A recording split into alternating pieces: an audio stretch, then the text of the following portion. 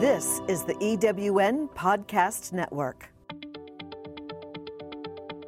Welcome to Change, Redefining Success, the podcast designed to inspire you and give you actionable information to enhance, up-level, reimagine, and reinvent your life and your livelihood. No matter where you started, where you are now, or where you've been, you too can lead an authentic, first-class life. Each week, new stories of turning points and transformation will help you define what success means to you so you can live your best life on your terms. Now here's your host, first-class life mentor and certified Profiting from Your Passions coach, Kate Fessler.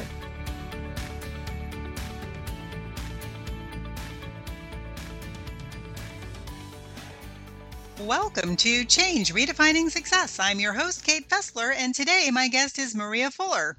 Maria helps empower parents to foster independence, leadership, and a strong sense of personal identity in their daughters so that they can change the world.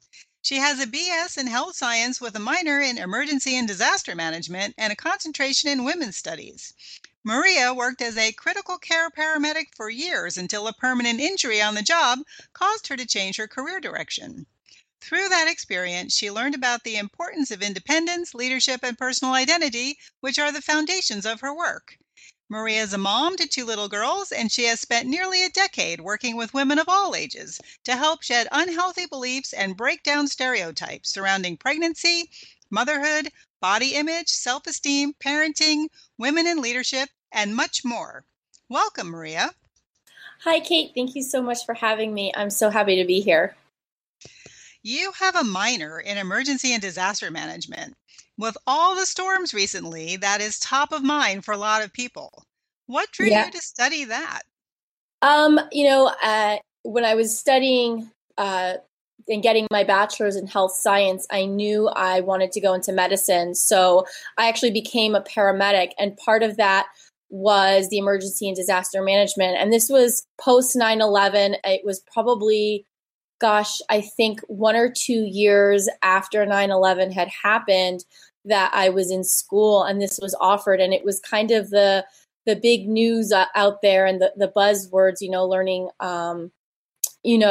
what FEMA did and being able to go into situations of crisis and being able to lead teams to get people the resources that they needed, whether it was medical care or what's going on with recent hurricanes and stuff, supplies for people and so forth. And it was a really interesting part of my education. I learned way more than I wanted to know. It made things kind of scary, especially having been post 9/11, but really powerful information and education.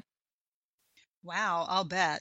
So any advice that you can give to people from lessons learned about the recovery effort from the hurricanes?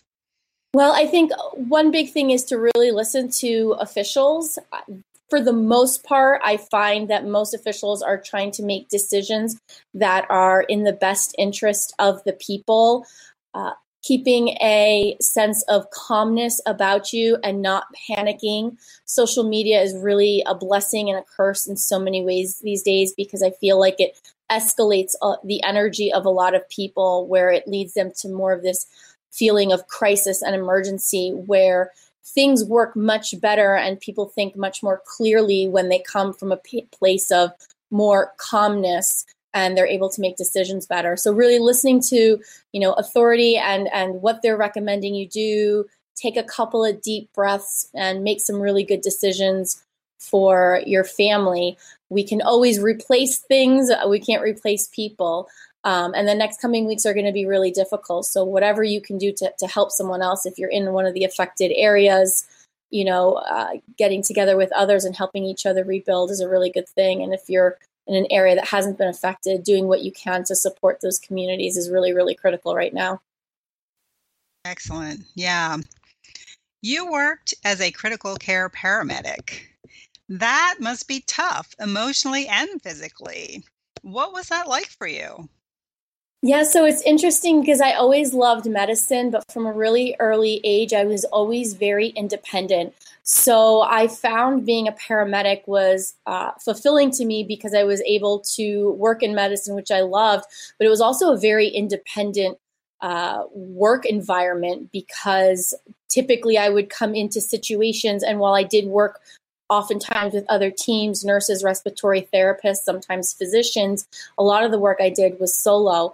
And my specialty was a little bit different than your typical 911 paramedic. I actually worked for a major level 1 trauma center out on Long Island. And my job was actually to go to the smaller hospitals that didn't have the facilities or the resources that were needed to take care of critical patients. So if they were multi-level traumas or preterm possible deliveries or anything like that, I would come in and try to stabilize the patient as much as possible and then transport them to my facility, whether it was in an ambulance or sometimes actual helicopter transport. So it was really exciting work. I learned to be able to work in really high energy and intensity situations and be able to really focus on what I was doing. But emotionally, it was very draining work because a lot of times the patients that we were transferring were very, very ill and their rate of survival was actually very low. So it really took a toll on me emotionally during those years. Yeah, what do you do with that? So how do you mitigate those effects? For me, it was really hard, and I don't know that I handled it the best that I should have. I feel like the environment that I was working in, it was funny because it was a very male-dominated field. There were very few women that worked as paramedics, and I think this is part of the problem is that men and women handle these situations and the emotions behind it very differently. And while many men don't really want to go into a debriefing situation after a call and sit and talk about how they're feeling after a certain case that was difficult and verbally talk about the emotions, for me, that's something that really would have been beneficial, and I didn't have access to it. And, part of that, I think, is a result of them not really looking at what the female population of personnel really needed compared to the men. So I was lucky enough that my boyfriend at the time, who is my husband now, was an incredible sense of support for me. So I was able to go home and really just being able to retell the story of my day and being able to verbalize out loud what I did and kind of go back and replay everything that I had did and realize that I did the best that I could. But some situations you just can't control was really helpful. And knowing that, I believe in the power of the universe and that everything that I learned and every single call that I went on, I always learned a lesson from it.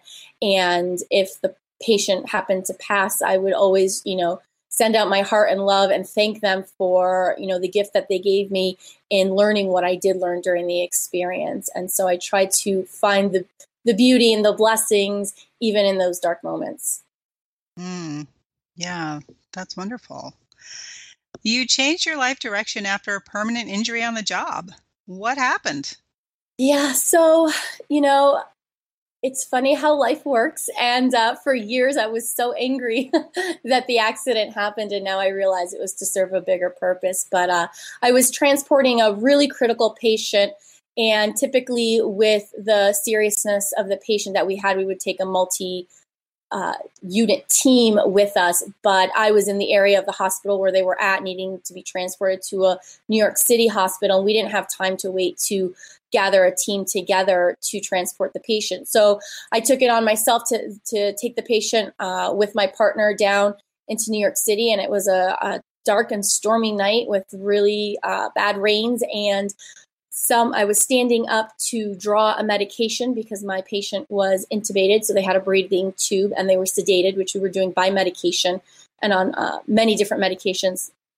And I was drawing the medication to sedate them more because they were starting to wake up. And somebody cut the ambulance off while we were going lights and sirens. And I fell and I dislocated my shoulder.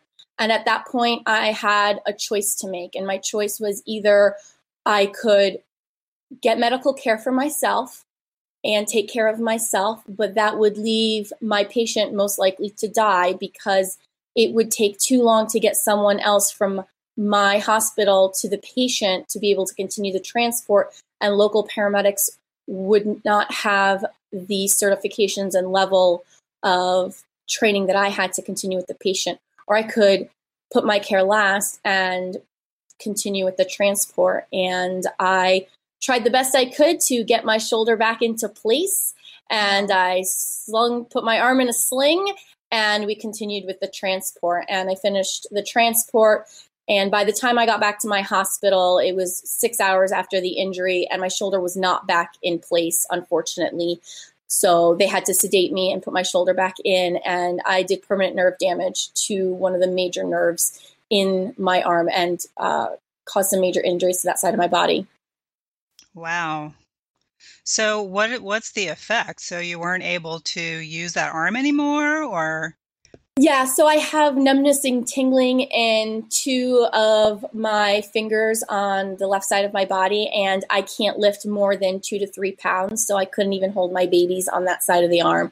And I did have for a good 18 months, mobility issues where I literally couldn't move my arms in certain ways, and years of physical therapy have given me the range of motion almost back to completely normal. I still have some pain, but it's more the strength. And being a paramedic was a very physical job. We had to be able to carry close to 100 pounds of equipment and lift patients and move them, and not having the ability of using that arm really hindered what I did. And at the same time, it was a really big eye-opener to me. I knew I wanted to become a mom someday, and I realized that while I loved the career that I was in, it was a dangerous career, and I had to make a choice if that's something I wanted to continue to do while I was being a mom. And to me, I felt like it was selfish to bring children into the world and be working in a job where, accidents happen, some really major things could happen, and I didn't think it was a really good choice for me after that. So that was the universe presenting you with options. Exactly. I didn't see it then that way, but that was it was a turning point for me. And, now I can look back and see things as what a blessing. And when things happen these days now where I'm like, this is not really how I wanted things to go, I always remember that my entire journey has been one big blessing after another. I just need to choose to see that. Yeah, I'm glad you said that, because bad things happen, right? Or things that we perceive as bad. And how we react to them really determines how they influence the rest of our lives in some cases. And you can reframe it as, this was a great turning point for me, even though at the time it seemed like a bad thing. The blessing that came out of it, makes me see that, in fact, it was a good thing for me. Yes, absolutely. That experience taught you about the importance of independence, leadership, and personal identity. How so?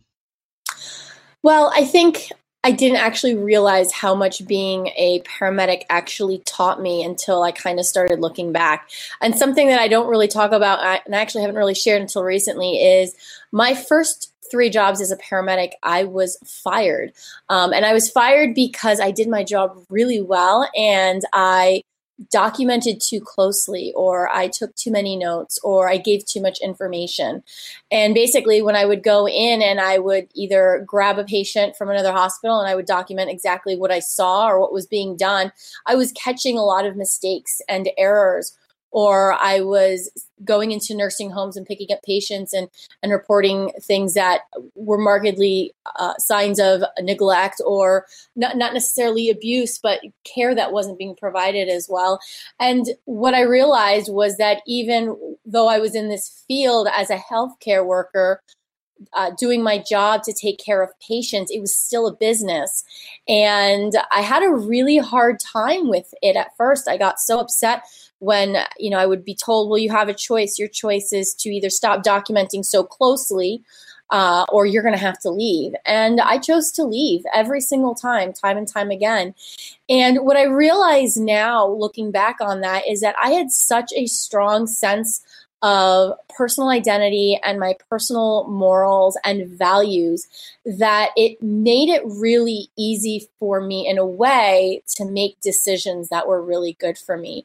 And I realized how important that was. And the leadership and independence really rang through at, working as a paramedic, being independent as in taking patients on one-on-one case and being in these situations where you basically held someone's life in your hands. And it was really up to me to make the best decision for my patient based on my training and knowledge and intuition to save them. And that was very independent work, right? Not being able to sometimes even rely on someone else to run a piece of information by them. And then leadership, coming into hospitals with staff that are frantically working on a patient who's extremely critical, and being able to come in. And what I did really well was command a presence of leadership that was authoritative, but still was not one that was overpowering, but that was still very compassionate. And being able to lead a team very quickly was really important. And I realized how important those three values were for me and how I got all of that while working as a paramedic. Fascinating. So we've got to take a short break, but when we come back, raising a powerful girl. Have you ever asked yourself this question? Why is it so hard to make a buck? I know I have. Hi, I'm Sandra Yancey, founder and CEO of eWomen Network. What I have discovered after going from the brink of bankruptcy to running a multi-million-dollar award-winning business is this: you can't build $1 million dream hanging around minimum wage mindsets. My mission is 1 million women entrepreneurs generating $1 million in annual revenue. So here's what I've done. I've created the mother of all entrepreneur success programs that you can access online on your time. It's called Monetize Me Now. It's a 7-module online course that is 100% my success formula, covering mindset, mission, management, motivation, marketing, and measure.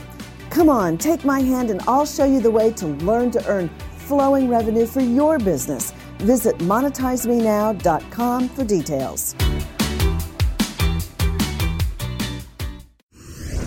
Thanks for joining us. Back now with your host, Kate Fessler. Welcome back. You are listening to Change, Redefining Success. I'm Kate Fessler, and my guest today is Maria Fuller. Maria, you have 2 daughters. You've said that you believe each one of them was sent to you to remind you of a piece of yourself that you've lost or not loved during your journey. Tell me about that. So it's funny that you bring that up. So my oldest daughter is Alexa. And, being a paramedic and the emotional toll that it took on me, and we talked about that earlier, what happened is it actually caused me to shut down in many ways. I met my husband when I was 18 years old, so we've pretty much spent our life together. And I remember, maybe when I was pregnant with her, where he looked at me, he said, you're not the same person that you were anymore. You're kind of cold. And it kind of hit me in the face. And I was like, wow, I can't believe you said that. And I realized, what had happened is when you're put in these situations that you're seeing life and death and some really tough things, I started to shut down to a lot of my emotions in a lot of ways, even from joy, where you wouldn't see the joy in my face in many ways. And Alexa was sent to me to bring my emotions back. And when I say bring my emotions back, it actually started out with some really heavy emotions. I had a very hard pregnancy with her, and I had a really long labor, and she had a few medical issues. And again, there's my blessing in disguise, having had a medical background and medical training. It really aided me in being a good parent to her and getting through our journey. But she taught me to let go of control and to let my guard down and to feel the emotion again. And for me, it came out as sadness for a very long time with her. And I did a lot of crying. And then as she grew and, we kind of went through our challenges, I learned to start seeing the joy in the world and watching her do things. And it brought me out of this really hard shell that I had, and it kind of made me really mushy for a while. And I think I still had a lot of sadness in me. And it took us a while to decide to have another child because my experience was so difficult. But I felt compelled finally when she was around, 3.5, 4 years old, and I really wanted to have, another child. And so we were blessed with Aria. And Aria is the child that was brought to me because she is everything that I embody, I know in my heart and my soul, and I see it every day in her. So she is this spirited child who taught me to love motherhood because I didn't think I could love motherhood because of how difficult it was for me. And she taught me and is teaching me today, every single day, what it is to really be authentic, what it is to really have a strong sense of personal identity, what it's like to be a leader, and what it's like to be really independent, and have this love of life where she has, when she's excited, the entire room will feel the excitement. And when she's angry, the entire room will feel the anger as well, right?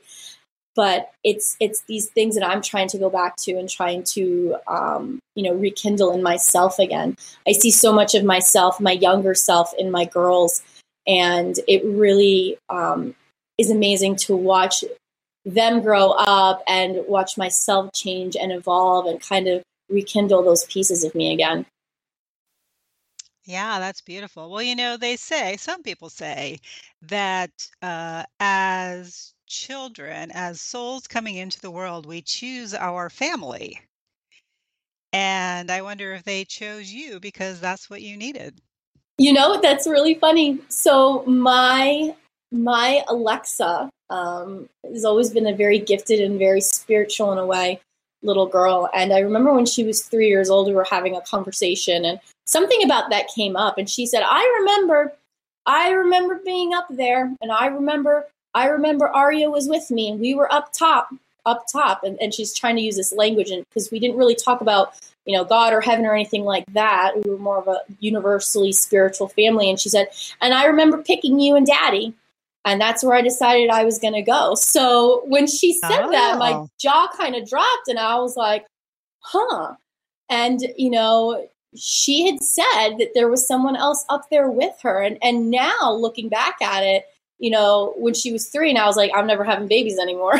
I didn't really think of it. I thought it was another family member. But, when her sister did come, she said, I remember being with her. And so it's an interesting thing, when they're so little and they say things like that. But I do think they picked us, and for a reason. And, their life lessons, both my husband and I are learning from both of our girls. It's really, really amazing to watch. Your children know the lyrics to Fight Song. Yes, they do. So we don't listen to rapping in the car. It's so funny. I was pulling up to school this morning, and I was in my husband's car, and he's got the nice sporty car, right? So I wasn't in mom-mobile mode. And we do valet drop-off in the back, and the car door opens, and we were listening to actual Fight Song this morning. And the headmaster's standing there, and he's like, I heard the music when you pulled into the driveway. And they are just belting out the lyrics to Fight Song. And he's like, I love it. And I was like, well, we've got to get pumped in the morning and get ready, for school. And that's kind of our routine. We actually have a playlist of really empowering songs. And, there's a little Disney in there with some of the Moana songs that are in there. And I think music's such an incredible thing for children because it's such an expressive way to, show emotion. And for them, I want them to be listening to music that's empowering. And they sing that song with every beat of their heart. They belt it out. And it makes me happy, right? Because it talks about like a journey and, being this little drop in an ocean, and how one thought, one person, one action can actually cause this huge trickle of waves. And that's how I want them to think about who they are in their life, that they have the power to make great change. Just because they're one person or because they're small doesn't mean that they're insignificant. Absolutely. And it is so important, even if they don't yet understand what it all means, to have that sort of ingrained in them. I grew up on those Disney movies with, I might get in trouble for naming their company, but because I'm going to diss them right now. Uh, with the princess being rescued by the prince, and it's like, oh, your life is awful until this man comes into your life and rescues you, right? And that was the perception. It was. I told my mom, I remember, and she laughed. I said, that's like a subtle form of child abuse. Like, you're ingraining into these children, these little girls, that they need a man in order to have a good life. Yeah, and for a lot of reasons, we don't do a lot of those movies. I mean, we don't do a lot of television in our house. And recently, I finally caved because everyone was like, "You need to see Moana. You need to see Moana." And I sat through that movie, and I'll be honest with you. There's days when I drop them off from school and we were listening to Moana soundtrack, and I'll keep it on. And there are some songs in there that speak to my heart in a way that are really incredible. And I think they're starting to catch on as well. And I'm actually really proud of them for, making this realization that that's not the message we want to be sending to girls anymore, that we want to be sending them this message that they don't need anybody to save them. And Moana is such a perfect example of this girl that has this strong sense of personal identity, and she's a leader, and she's so independent, and she has this courageous spirit and charisma about her, and she just goes out and she feels like she needs to do something, and she faces all these challenges and adversity and goes against her family and does this incredible thing. And those are the stories I want, my girls to watch, and those are the songs I want them to hear and I want them to sing. And it's about, listening to the voice that whispers, in your ear, and following your gut and following your heart. And they don't need saving. They don't need to be saved. And if they do need to be saved, they can do it themselves. They don't have to rely on someone else to do it. I love it. I'm glad. Times are changing and the messages are changing. And I think it's having a big effect on how girls especially feel about themselves and what's possible for them. Definitely. Speaking of which, you started something called Raising a Powerful Girl. What inspired you? So for the last 8 years, I actually worked with women, mothers, and primarily preteen and teenage girls on body image and empowerment projects. And I did a lot of work through photography, through visual imagery.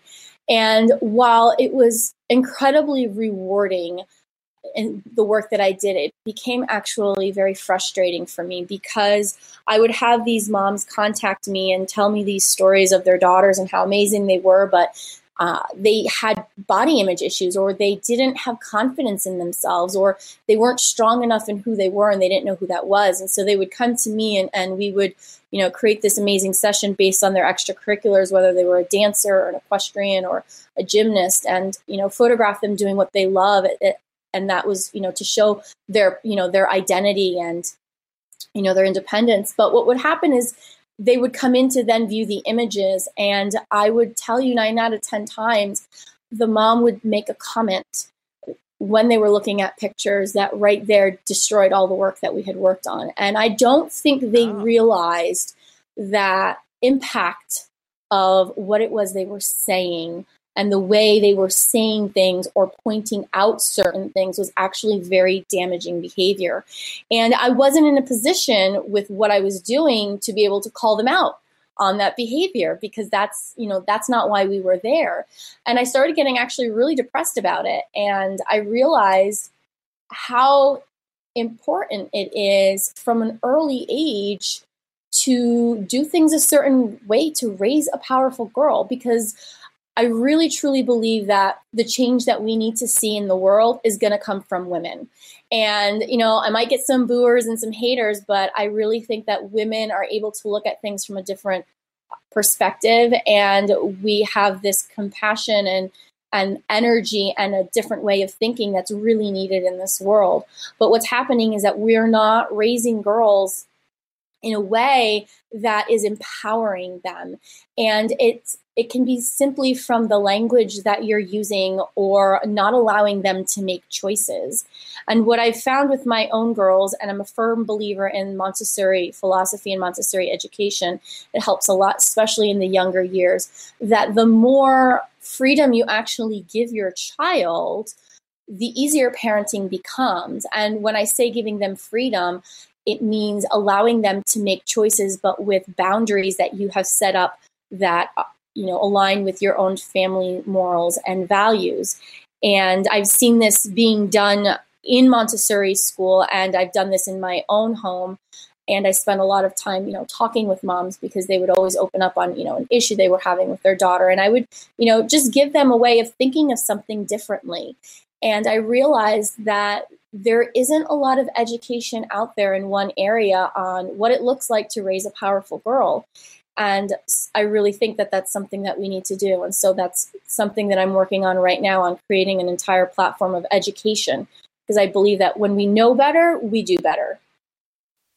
Absolutely. And I couldn't agree with you more. I mean, that goes back to what I was saying about the Disney movies. I mean, it's this sort of impression that starts at a very, very early age of what is okay and what isn't okay, and what's good about you, and what, the whole self-esteem issue is a big deal. And I also agree that I do think the evolution of the planet is dependent on a more female perspective, because I think we just can't survive very much longer with the aggressive male perspective of, the chest beating. And I just read something about, North Korea now wants to sink Japan. And it's like, what is going on with these schoolyard bullies, right? So yeah, it would be wonderful if we could change the consciousness around the feminine perspective. And that sounds like an incredibly worthwhile thing that you're doing. Thank you. Yeah. And, it's funny, because at the same time, when we're educating a parent on how to do things differently, what's going to happen for many women that are parents that are watching this is they're going to start doing things differently for themselves. And that's a big part of it, right? Is modeling behavior, because the first 3 years, a child does the majority of their learning from behavior modeling. So they're watching their mother or these female caretakers in their presence and their every move, the way they look at themselves when they're putting on clothes. And if you're, making a frowny face because your jeans are a little bit snug, or if you say the word, this doesn't fit, or I don't look good in this, or, God forbid you say I'm fat, like that word's not allowed in my house. Or, this concept of putting so much emphasis on visual appearance, right? If a child doesn't see a mom putting a lot of emphasis on her visual appearance in terms of like being very conscious of, does this look good or doesn't this look good? I'm not talking about neglecting yourself. Then that child isn't going to grow up with this crazy idea or over awareness of what they look like. They're going to see their parent or their caregiver talking more about, this is who I am, this is who I believe, this is what I love, and focusing on that. And the child then learns to focus on, what's within them, and they start shifting their thinking. And that's what we're talking about, is shifting the perception and moving away from all these visuals, which cause a lot of damage and a lot of harm, and focusing on what's really inside of people and who they are, and allowing them to develop that. And then we start creating leaders and girls who know who they are and have this strong moral compass, and they're so firm on what they believe, but they're compassionate and they're independent, and they can be incredible leaders. And that's really what we need to do, but it starts from the very beginning. Yeah, and what you said just a minute ago about how as they work on it with their children, they work on it with themselves, because as you maybe point out to them or educate them about some of the things that they're doing that I'm sure they're not even aware of, because they're just modeling behavior too, that they were raised with. But as they become aware of that, they start to become aware of, wow, these are some of the things that are probably impeding my happiness as well, and my stepping into who I'm supposed to be is these things that I don't even know that I'm teaching my child, that I didn't even know were taught to me, that maybe I should think about differently. Right. Yeah. And it's a learning process for myself, right? Because as I'm teaching this, I'm learning it, and I'm, trying to work through my own, issues that I've had from it. And it's about breaking a cycle and then creating a new method of doing things. But there is definitely a cycle that what we've learned, whether it's based off of culture or, tradition, or this is how things have been done. There's a lot of things that we need to start breaking to allow these girls to look at themselves and look at the world a little bit differently. Mm-hmm. Awesome. I was just thinking that same thing, breaking the cycle. Lots of cycles that need to be broken. Yes. So how can people find out more about your work? So they can go to raisingapowerfulgirl.com. I am also going to be launching a podcast series at beginning of October, and my new education and community platform is actually going to be launching mid-October. I'm also on Facebook, and you can find me on there. And I look forward to connecting with people and, connecting with others also that are hoping to go out there and make a change, because it's not going to be just me, and it can't just come from one place, but it's really about creating this movement on really empowering girls, and hopefully we can break so many cycles that need to be broken and start to turn things around a little bit. Brilliant. Maria Fuller, raisingapowerfulgirl.com. Thanks so much for your time today. Thank you. I've really enjoyed being here. You may have noticed I forgot to ask her about a book or resource that changed her life. We had a few distractions during our interview. I asked her by email, and her recommendation is The Go-Giver by Bob Berg and John D. Mann. Quoting Maria, it's an incredibly powerful short story on the power of giving in business and how to shift to a place of giving and serving others, and how it will make your business soar and help you live a more fulfilled life. On my website, firstclasslifesolutions.com, you can find recommendations of my guests and links to previous podcasts too. If you have something to add to the conversation, please leave a comment on the show page or on my Facebook page, First Class Life Solutions. If you'd like to be a guest on my podcast, please click on the link at the bottom of the show page and fill out the survey, and I'll be in touch. Next week, my guest will be Ro Couture DeSaro. Ro's business was next to the World Trade Center in New York City, and she was there the day the planes flew into the buildings, which ultimately collapsed in the worst terrorist attack on U.S. soil. She learned a lot about herself that day, but it wasn't until years later that she really understood that and allowed herself to redefine what success meant to her and what direction she wanted her life to take. She ultimately became a coach. With her business, Gutsy Gals Get More, she teaches women how to go deep into self-discovery for their own life transformation without having to experience such a traumatic event, and to become a gutsy gal with a heart. A strong, powerful woman building your business in your own unique brilliance. I hope you'll join us. In the meantime, here's to your authentic first-class life. I'm Kate Fessler. Thanks for listening to Change, Redefining Success.